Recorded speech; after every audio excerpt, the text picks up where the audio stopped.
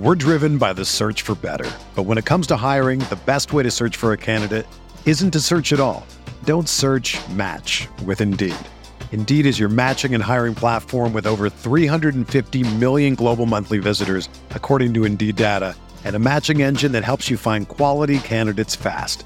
Ditch the busy work. Use Indeed for scheduling, screening, and messaging so you can connect with candidates faster. Leveraging over 140 million qualifications and preferences every day, Indeed's matching engine is constantly learning from your preferences, so the more you use Indeed, the better it gets. Join more than 3.5 million businesses worldwide that use Indeed to hire great talent fast. And listeners of this show will get a $75 sponsored job credit to get your jobs more visibility at Indeed.com/Blue Wire. Just go to Indeed.com/Blue Wire right now and support our show by saying that you heard about Indeed on this podcast. That's Indeed.com/Blue Wire. Terms and conditions apply. Need to hire? You need Indeed. What do you think about the Laker team now? You follow the box scores of the games every day? Just the Lakers. You're kidding. That is really a compliment. I was pleased to see you smile at the top of our show because once the game starts, you have a game face. You don't smile much out there. I don't think you have to do things for money anymore. Correct. What's up, Laker fans? Welcome to the Laker Film Room Podcast. I'm Pete, joined by Darius and Mike. And Lakers got their butts kicked last night by Phoenix from start to finish, concluding a 2-3 5-game homestand that included 3 double-digit losses. I'm going to talk a little bit longer than I normally do at the beginning here, guys. After the last loss that we had, I believe, against Memphis, Darvin made a comment in postgame about being kind of tired of the people that live and die with every game, under the argument that the season is marathon, right? And that there are going to be ups and downs, and this is something that you hear all the time. Can't get too high, can't get too low. And I totally agree with that. But as somebody who lives and dies with the results of every game, I just wanted to say a couple of things about that. For one, if you're listening to a Nerdy Lakers podcast the day after the Lakers got their butts kicked at home again, you're probably on some degree of the spectrum of living and dying with every Laker game. And y'all are the lifeblood of the Lakers. Like what makes the Lakers remarkable, or one of the many things that do, is how many people all over the world really care about it. And that can come out in good ways and bad ways. But the fact that people care, like, sign me up for that. I don't ever want to discourage people from living and dying with that. And so thank you if you're listening to the pod today and just for your living and dying with that. Secondly, if you listened to or read a lot of what Kobe had to say, a lot of Kobe's arguments, I always say this with him, is that he made arguments of accumulation, meaning that the extra work that he would put in the middle of the night, and everybody knows his legendary work ethic and all that, he would argue that the time that I'm putting in that my peer is not adds up over time to the point where after a certain amount of time, I'm better than they are, even if we started out in kind of a similar place by a function of the way of the work that he did. And I would argue that you have to live and die with the boring and the banal of every day. That does it determine the final outcome? Absolutely not. But in doing that and having a passion for the boring and for the January 11th game, that adds up even from a team standpoint. And this is true, I think, just across life, is the level of passion that you invest into just the boring. It really ends up paying off. And so finally, D, we've seen a lot of teams win this marathon, right? Like, it is a little different than a marathon in that it's somewhat 2 races. You got to get to the playoffs and then you reset.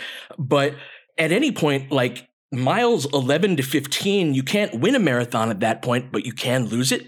And having seen so many teams, D, that have gone on to win a title, this team looks nothing like that.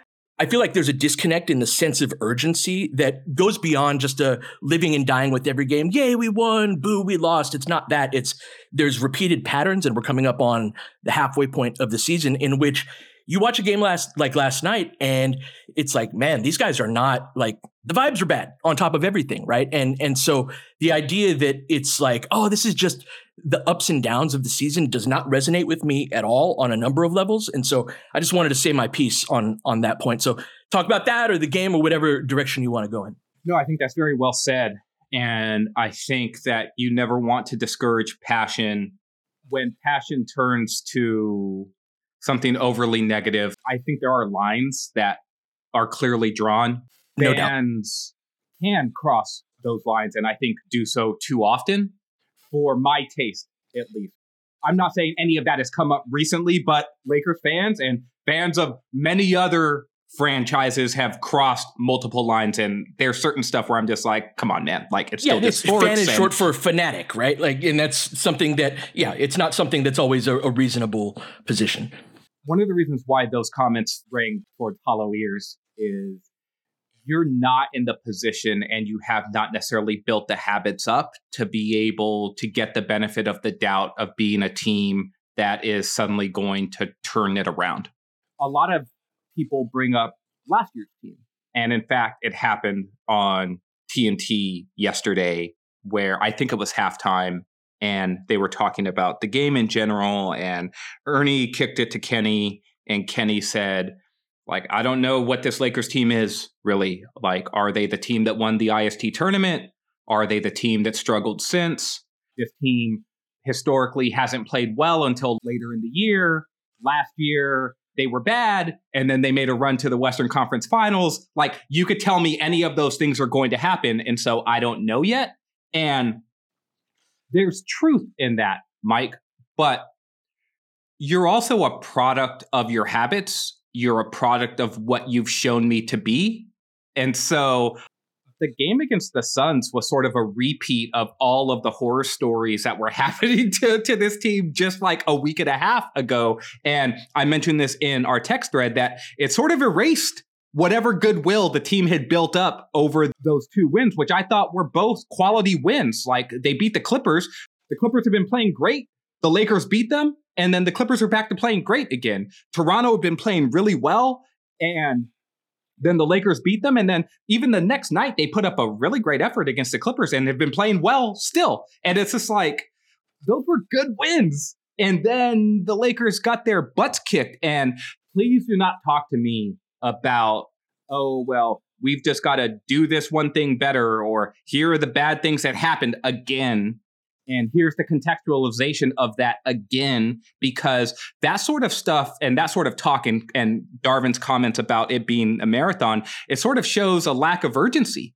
A marathon is 26 miles. I'm guessing if you train for a marathon, you're not actually thinking about winning 26 miles. You're thinking about the next mile that's in front of you. And sometimes I feel like you can zoom out too far and lose that sense of purpose as to what you're actually chasing, which is the thing that's right in front of you. And it's starting to both be irksome and worrisome. All right. A lot to unpack here. So first of all, I agreed kind of with the initial point, and as an outsider initially, right, as somebody who did not grow up here and was not a part of the Lakers, and I came here, after having worked for a couple of other franchises, I was immediately super attracted to how much the Laker fans care and how much that's such a big part of this. That's such a big part of the brand, and why it's special to have that level of winning. And you see that in other sports around the world. That's unique, and it's great, and it provides a certain standard to reach. I don't know that last night's game against Phoenix is something that I would apply it to, although there are themes that have emerged in other losses. But like in this case, the way that I saw it was Phoenix was desperate not to lose 4 straight games to the Lakers. Booker and KD and Beal are all, queued up by their organization, by their owner. This is if you don't win the title, you're a failure. They've struggled for much of the season, and they came into that game super focused, super tight. KD came out defending LeBron and putting a ton of energy into that side of the court. There was a quote, I think, from either Booker or Frank Vogel about how KD went up to Booker and told him, hey, don't worry about getting me the ball tonight. Like, basically, I'm going to do the little things. And so there were a lot of things that the Lakers then didn't have. They didn't have the proper energy to match that. And I didn't expect them to. And is that a problem in the short term? Yes, is it? But this is the part where I get into this whole rhythms of an NBA season. And you can't always be the team, especially when you have guys like LeBron and AD that have won before, that is going to want it more than the other team on a given night.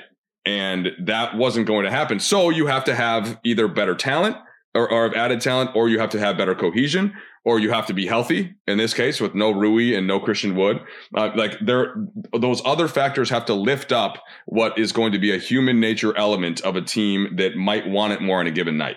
And that's kind of this balance that I'm always trying to figure out covering these games. What is the appropriate amount to have? And it's different from the way that we started this, Peter, where you started it with like it's just one game, it's a marathon, because I don't think that's a healthy way to approach it either. So it's not a fine line, or it is a fine line. And it's I didn't think that last night's game in particular was as egregious as, say, the games that we saw last week. But I'm not specifically talking about last night's game. It's more like this concluded a 5-game homestand, right? Remember when January was supposed to be we get a game every other day, we're at home, all of the factors line up. And in totality, we got blown out 3 times at home over the course of a 5-game homestand. We are 5-11 over our last 16 games. That is about 20% of the season. And so let's take a break here because, D, what I'm talking about goes beyond just a single game. We're driven by the search for better. But when it comes to hiring, the best way to search for a candidate isn't to search at all. Don't search, match with Indeed. Indeed is your matching and hiring platform with over 350 million global monthly visitors, according to Indeed data, and a matching engine that helps you find quality candidates fast. Ditch the busy work. Use Indeed for scheduling, screening, and messaging so you can connect with candidates faster. Leveraging over 140 million qualifications and preferences every day, Indeed's matching engine is constantly learning from your preferences, so the more you use Indeed, the better it gets. Join more than 3.5 million businesses worldwide that use Indeed to hire great talent fast. And listeners of this show will get a $75 sponsored job credit to get your jobs more visibility at Indeed.com/Blue Wire. Just go to Indeed.com/Blue Wire right now and support our show by saying that you heard about Indeed on this podcast. That's Indeed.com/Blue Wire. Terms and conditions apply. Need to hire? You need Indeed.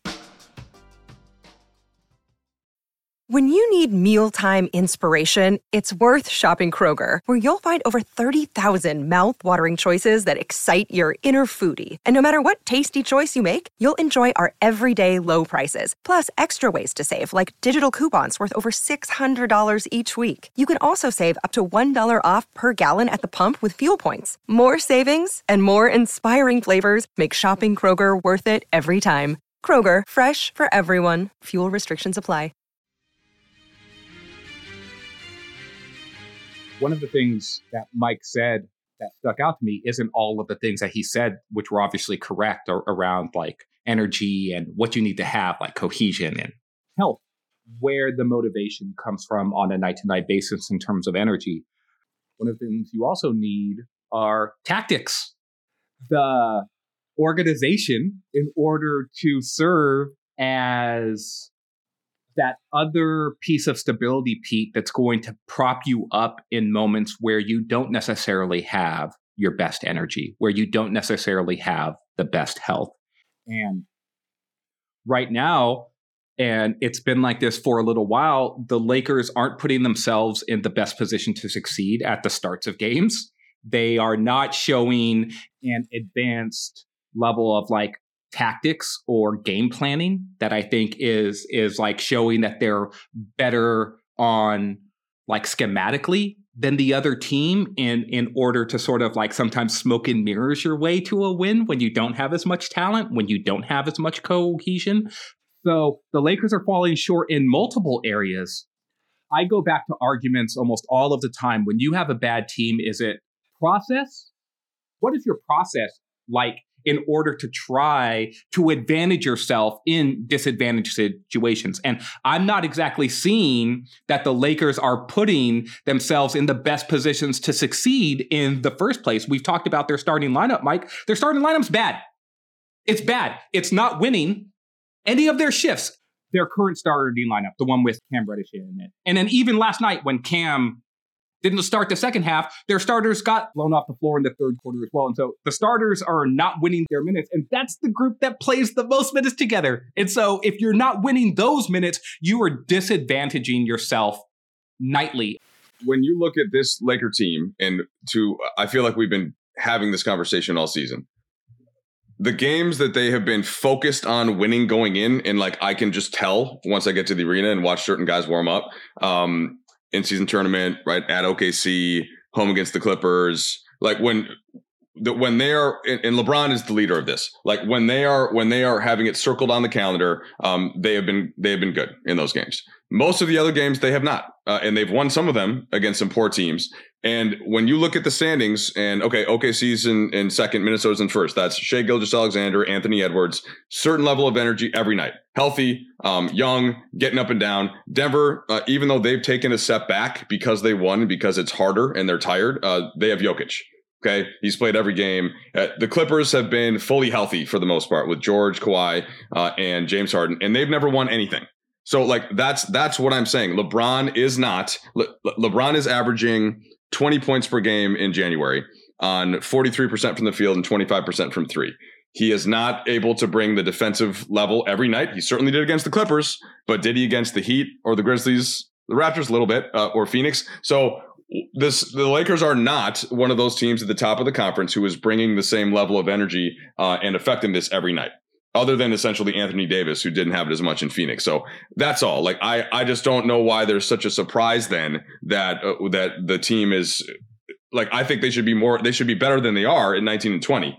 But like there has to be some level of they're going to try to get to a playoff series and win 4 games and lose a couple, as opposed to a team that is just driving the conversation because they're great, which they're not in year 21 of LeBron and with the rest of the roster not figured out. But the premise of the point I'm making at the very least is not that there aren't going to be some games like this. I've seen, again, even older superstars on eventual championship teams and what that looks like throughout a regular season and the ebbs and flows of that. And I'm saying that merely writing where we're at off as being that, I don't think is an accurate portrayal of where we are. And I've never seen a team that was eventually got to where they wanted to go in this type of state during the regular season. And the teams that we've beaten thus far in the big games that we talk, the OKC win, the 3 times we beat Phoenix, the what was the other one? The in-season tournament. These are all teams Clippers. That we can be. Yeah, the Clippers. That one's a little bit different, but the vast majority of them are teams that you can kind of be just physically bigger than, and it's sort of like the dad playing his kid in one-on-one, where the kid gets ahead, and then at the end of it, he just bully balls him toward the victory, and so. Putting all that aside, and I think there's something that comes before the lineups and the tactics and all of that, although those things influence this, is D, in the postgame yesterday, Darvin really, really hammered on the turnovers that we had. And at the time, I was like, I'm not trying to hear this. Right. And I go back and I watched the game again this morning, and we're really kicking the ball all over the place. And we shot like 50% from the field, right? Like you look at our shooting splits, and these are bad turnovers, right? You're watching these are the type where, like, if you're a high school coach, you're like, what the hell was that? You know? And so I have a lot more empathy for him. Hear me. But there is I've mentioned this, and someday I'll tell the story of, I had one year as an assistant in a situation that went really bad in a place where I was just showing up once a week. So I was like, there enough, and texting all the time with the head coach, right, and going through all of the drama and whatnot.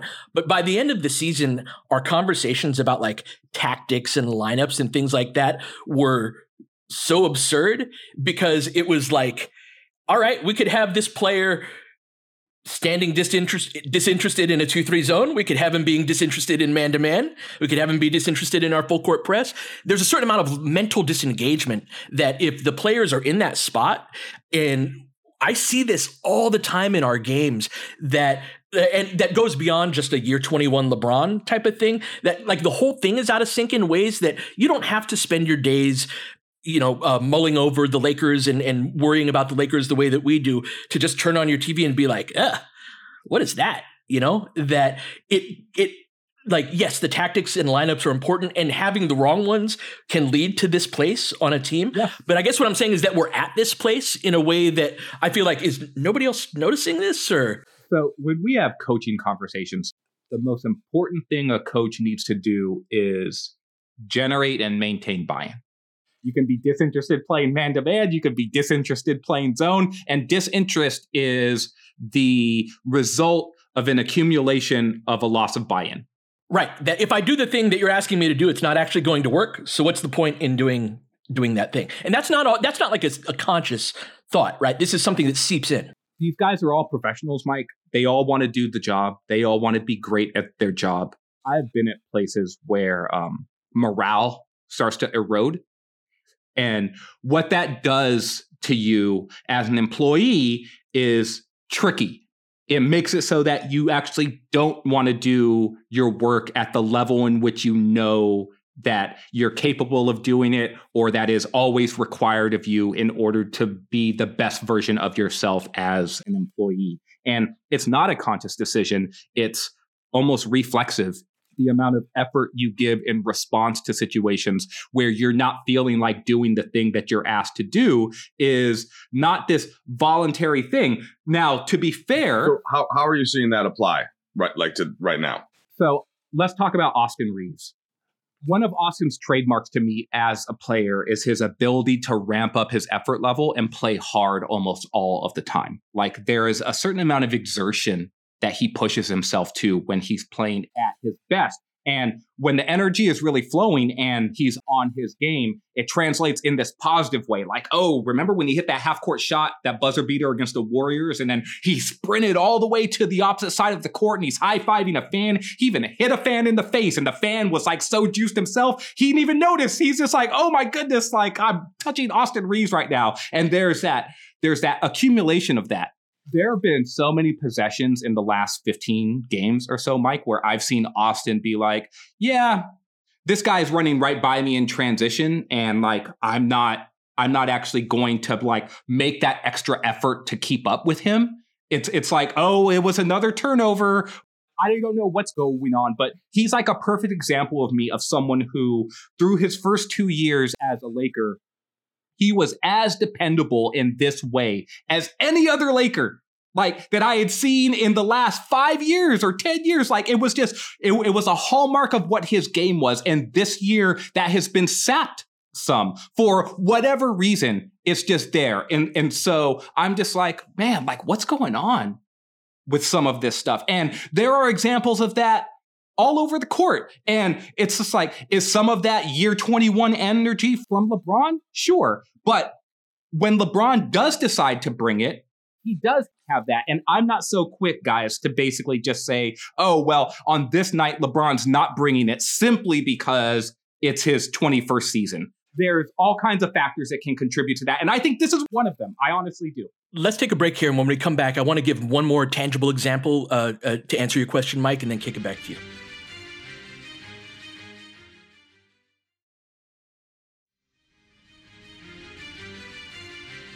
So the first question of Darvin's postgame yesterday was about the three-point shooting of the opponents, right? That's one of the storylines, is that teams have been really hitting shots on us.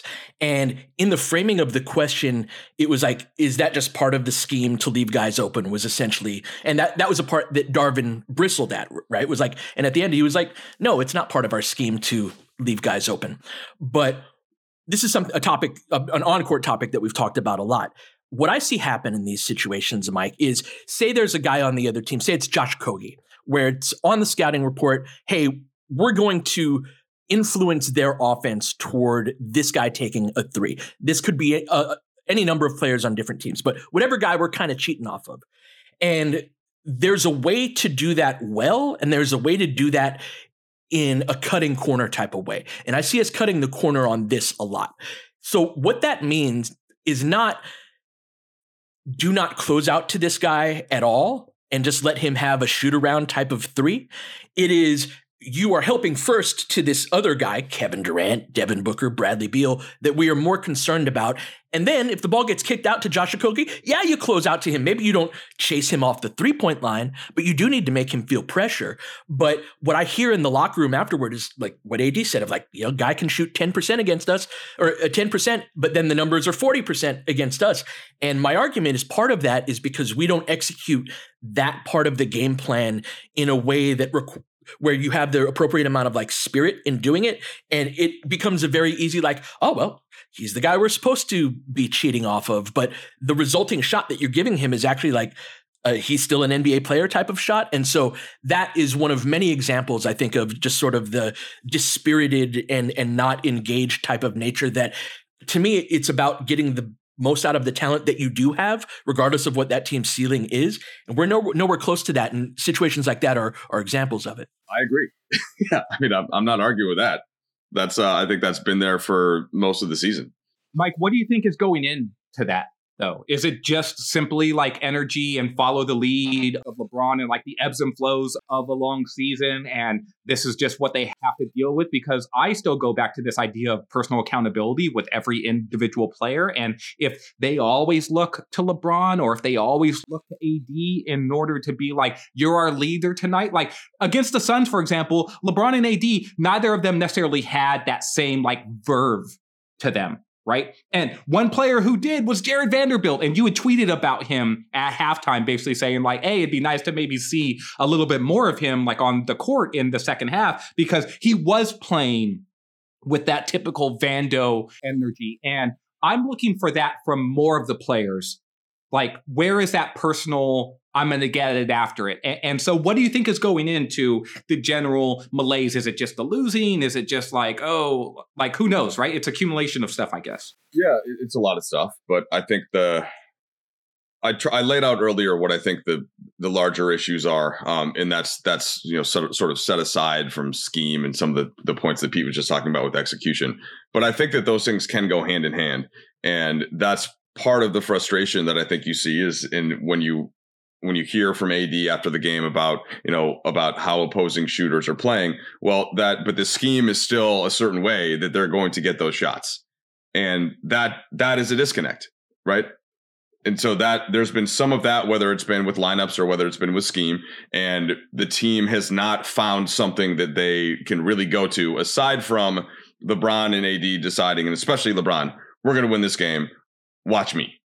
Follow this. And when LeBron's playing at that level, it almost doesn't matter what you're running from a scheme perspective. And in terms of winning that game, Mike, absolutely. Yes, but if we want to win, if we want to get to the highest levels, there has to be enough of a team built around the two stars. You know what I'm saying? To be, I agree. Where you get value out of your system and you're right. Yeah. And that's what's going on, right? Is that there isn't the rest of the part of it to fall back upon. And Darius hinted at or directly talked about some of what Austin's slippage is, and you can see that in the net rating. Whereas when Austin, his first couple of years, that was one of the best I would come on a broadcast and start the game with, look at Austin Reeves' net rating. See, here's why he should be playing more. And now, we're not doing it on the flip side of where he's being asked to create a lot more, and he's being asked to carry a certain load, sometimes solo, offensively, despite not having the spacing where he can attack in the way that he wants to attack. And then he seems to be kind of the way that he's dispersing his energy is different, and that's, I haven't talked to him about that yet. I'm planning on it at some point to try and get what he has to say about it. So there's just a lot of that going on.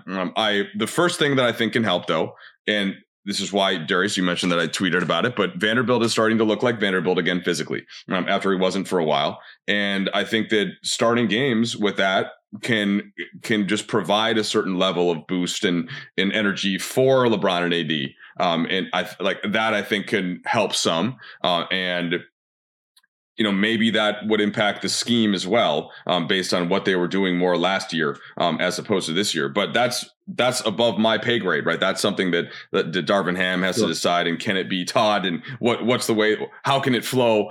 All that. But I do think that these are parts of the reasons, aside from just the simple wanting it more and LeBron year 21 and all that, and opponents coming in with a certain mindset and taking advantage, all that stuff, which I think is valid. I think it all is. But that they clearly haven't decided exactly how they're going to play and what they're going to do. And I think that the injuries have been cited often, understandably so, but I don't expect that, as I've said before, that's not going to change. There are going to be one or two guys out. It seems like, not just for the Lakers, but for basically every team, barring a couple that have had great health. And so what do you do around that? And not just next man up. How does the scheme allot for that? Well, and also when we've been bad has not been in places like all the guys that have been out have been coming off of the bench by choice, right? The current starting lineup, the one with Austin, Cam, Prince, LeBron, and AD, has a defensive rating of 125 in 99 minutes. And the net rating is like minus 15 now, or minus 13, minus 15, somewhere in that range. It's, I think, the worst in the LeBron and AD era. And so, like, the idea that, like, oh, all these injuries are, it's like, you suck at the beginning of the game and at the beginning of the third quarters in the lineups where these guys are not intentionally part of it. And so the consistently coming out to bad starts that's been a theme throughout the year. And so, You know what I mean? And like, but we keep doing the same thing in terms of almost every version of the starting lineup has been 3 perimeter players plus LeBron and AD. And so I don't know how long that's got to be bad in tangible ways. And like the idea that it's like, just part of the ebbs and flows of the season. It's like, no, we're on the wrong track. And in the one group that wasn't guards, it was literally like, let's start every forward we have. Right? With like LeBron and believe AD. it or not, those groups were actually good. It's funny because everybody was so mad about that, but it's like one is like a +9 in 19 minutes. The other's like a +10 in 22 minutes, but everyone was so pissed off about it that they never stuck with it and Rui got hurt and all that. But yeah. When I was writing about lineup stuff for 3 Things, I'd asked Mike, like, hey, where can I find all of the different starting lineups that the Lakers used? So I was looking through it and I was just like, oh, look at all these different groups and who's won and who hasn't. There was a starting group that's actually 8-4 as a starting lineup. I can't recall who exactly is in it right now, but I know that D'Lo is in that group. That was the D'Lo, Reddish, LeBron, Prince, and AD from right after they made the switch from Austin. And they had that. The games are schedule's a little easier, but yeah. Sure. And I'm sure that there were some in-season tournament games there as well. And so there's a lot of factors. I normally send the stuff that I write for pregame to Mike just to get a second set of eyes on it. And he was reading through my little section on D'Angelo Russell. Going into the Suns game, D'Lo had the best cumulative plus-minus on the team. He's a +53. Mike replied back to me and said, I didn't realize D'Lo was actually leading the team in this specific area. He's like, I knew he was up there, but I didn't realize that he was at the very top of it. And I said, D'Lo, in his own way, is like Austin from the previous years in that his individual numbers don't always reflect the fact that the lineups that he's playing in just seem to work. These are the types of things that they need to round the square a little bit, Pete. Like there needs to be a synergy between what the lineup data is telling us, who plays, at what part of the games do they play, and what are the groups actually doing. And you've been looking at lineup data like all season. You've been tracking like big lineups versus small lineups and like the pivotal nature of who starts or who plays minutes at small forward, right? Is it LeBron next to like Rui and AD, or next to Rui or Rui and Wood, or Wood and AD, or even AD and Hayes, or is it someone smaller than LeBron, right? And so, like Prince or Cam in some of these smaller groups. And these same sorts of trends that happen there also happen with like, oh, is D'Lo in the game or is he not? Is D'Lo playing with Austin? And what do those groups look like in terms of who's flanking them? And what makes those groups successful versus you plop this guy in instead and now it looks different. And we're halfway through the marathon now. It's mile 13. If you're going to do anything with it in the context of the marathon, we're no longer referring to this as a marathon. It's now a half marathon. The Lakers are about to play game 40 in their next game. If they're going to find their way, it's like some of the stuff that they've seen to this point has to influence the decisions moving forward, or else they are going to be doing what Steph said, Mike, which is like, it's like insanity to keep doing the same thing and expect different results. Well, you also just described the difference between essentially doing cardio or even lifting and playing sports.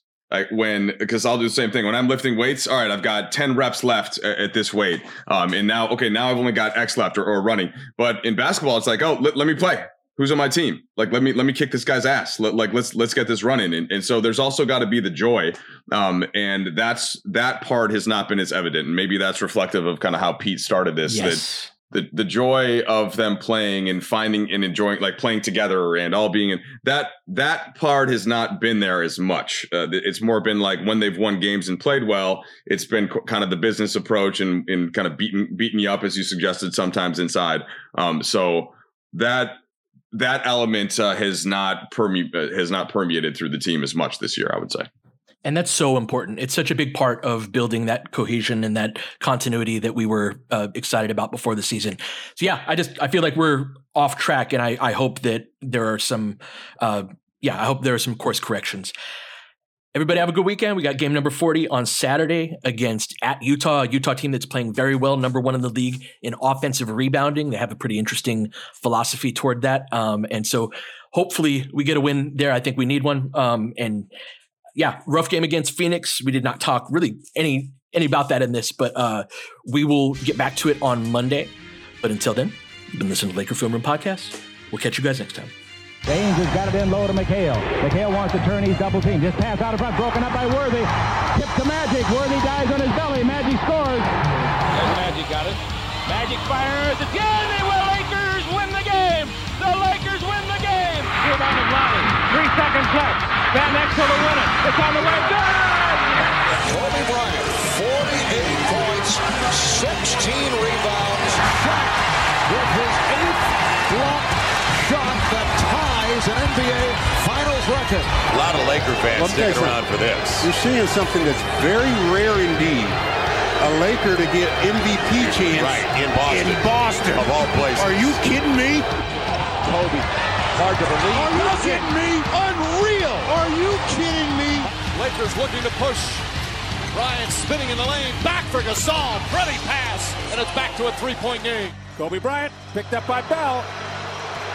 There's the move. 2, 1. Listen. Unbelievable. For the victory. It's over. Shot clock now to 5. Bryant. Yes. And that was a little tap to Alvin Gentry. Add insult to injury, Kobe. I mean, what a shot. I mean, you can't defend that. Are you kidding me? 2.1 seconds remaining. Denver a foul to give. Jokic trying to disrupt Rondo. He puts it in. Here's Davis, 4-3 in the win. Oh, it's good! Anthony Davis has won it for the Lakers! James again. Oh, he hits another one. LeBron James putting together a closing quarter against the Nuggets. This historic 2020 NBA championship belongs to the Los Angeles Lakers. The Lakers conquer the bubble, and banner number 17 will soon hang in the rafters.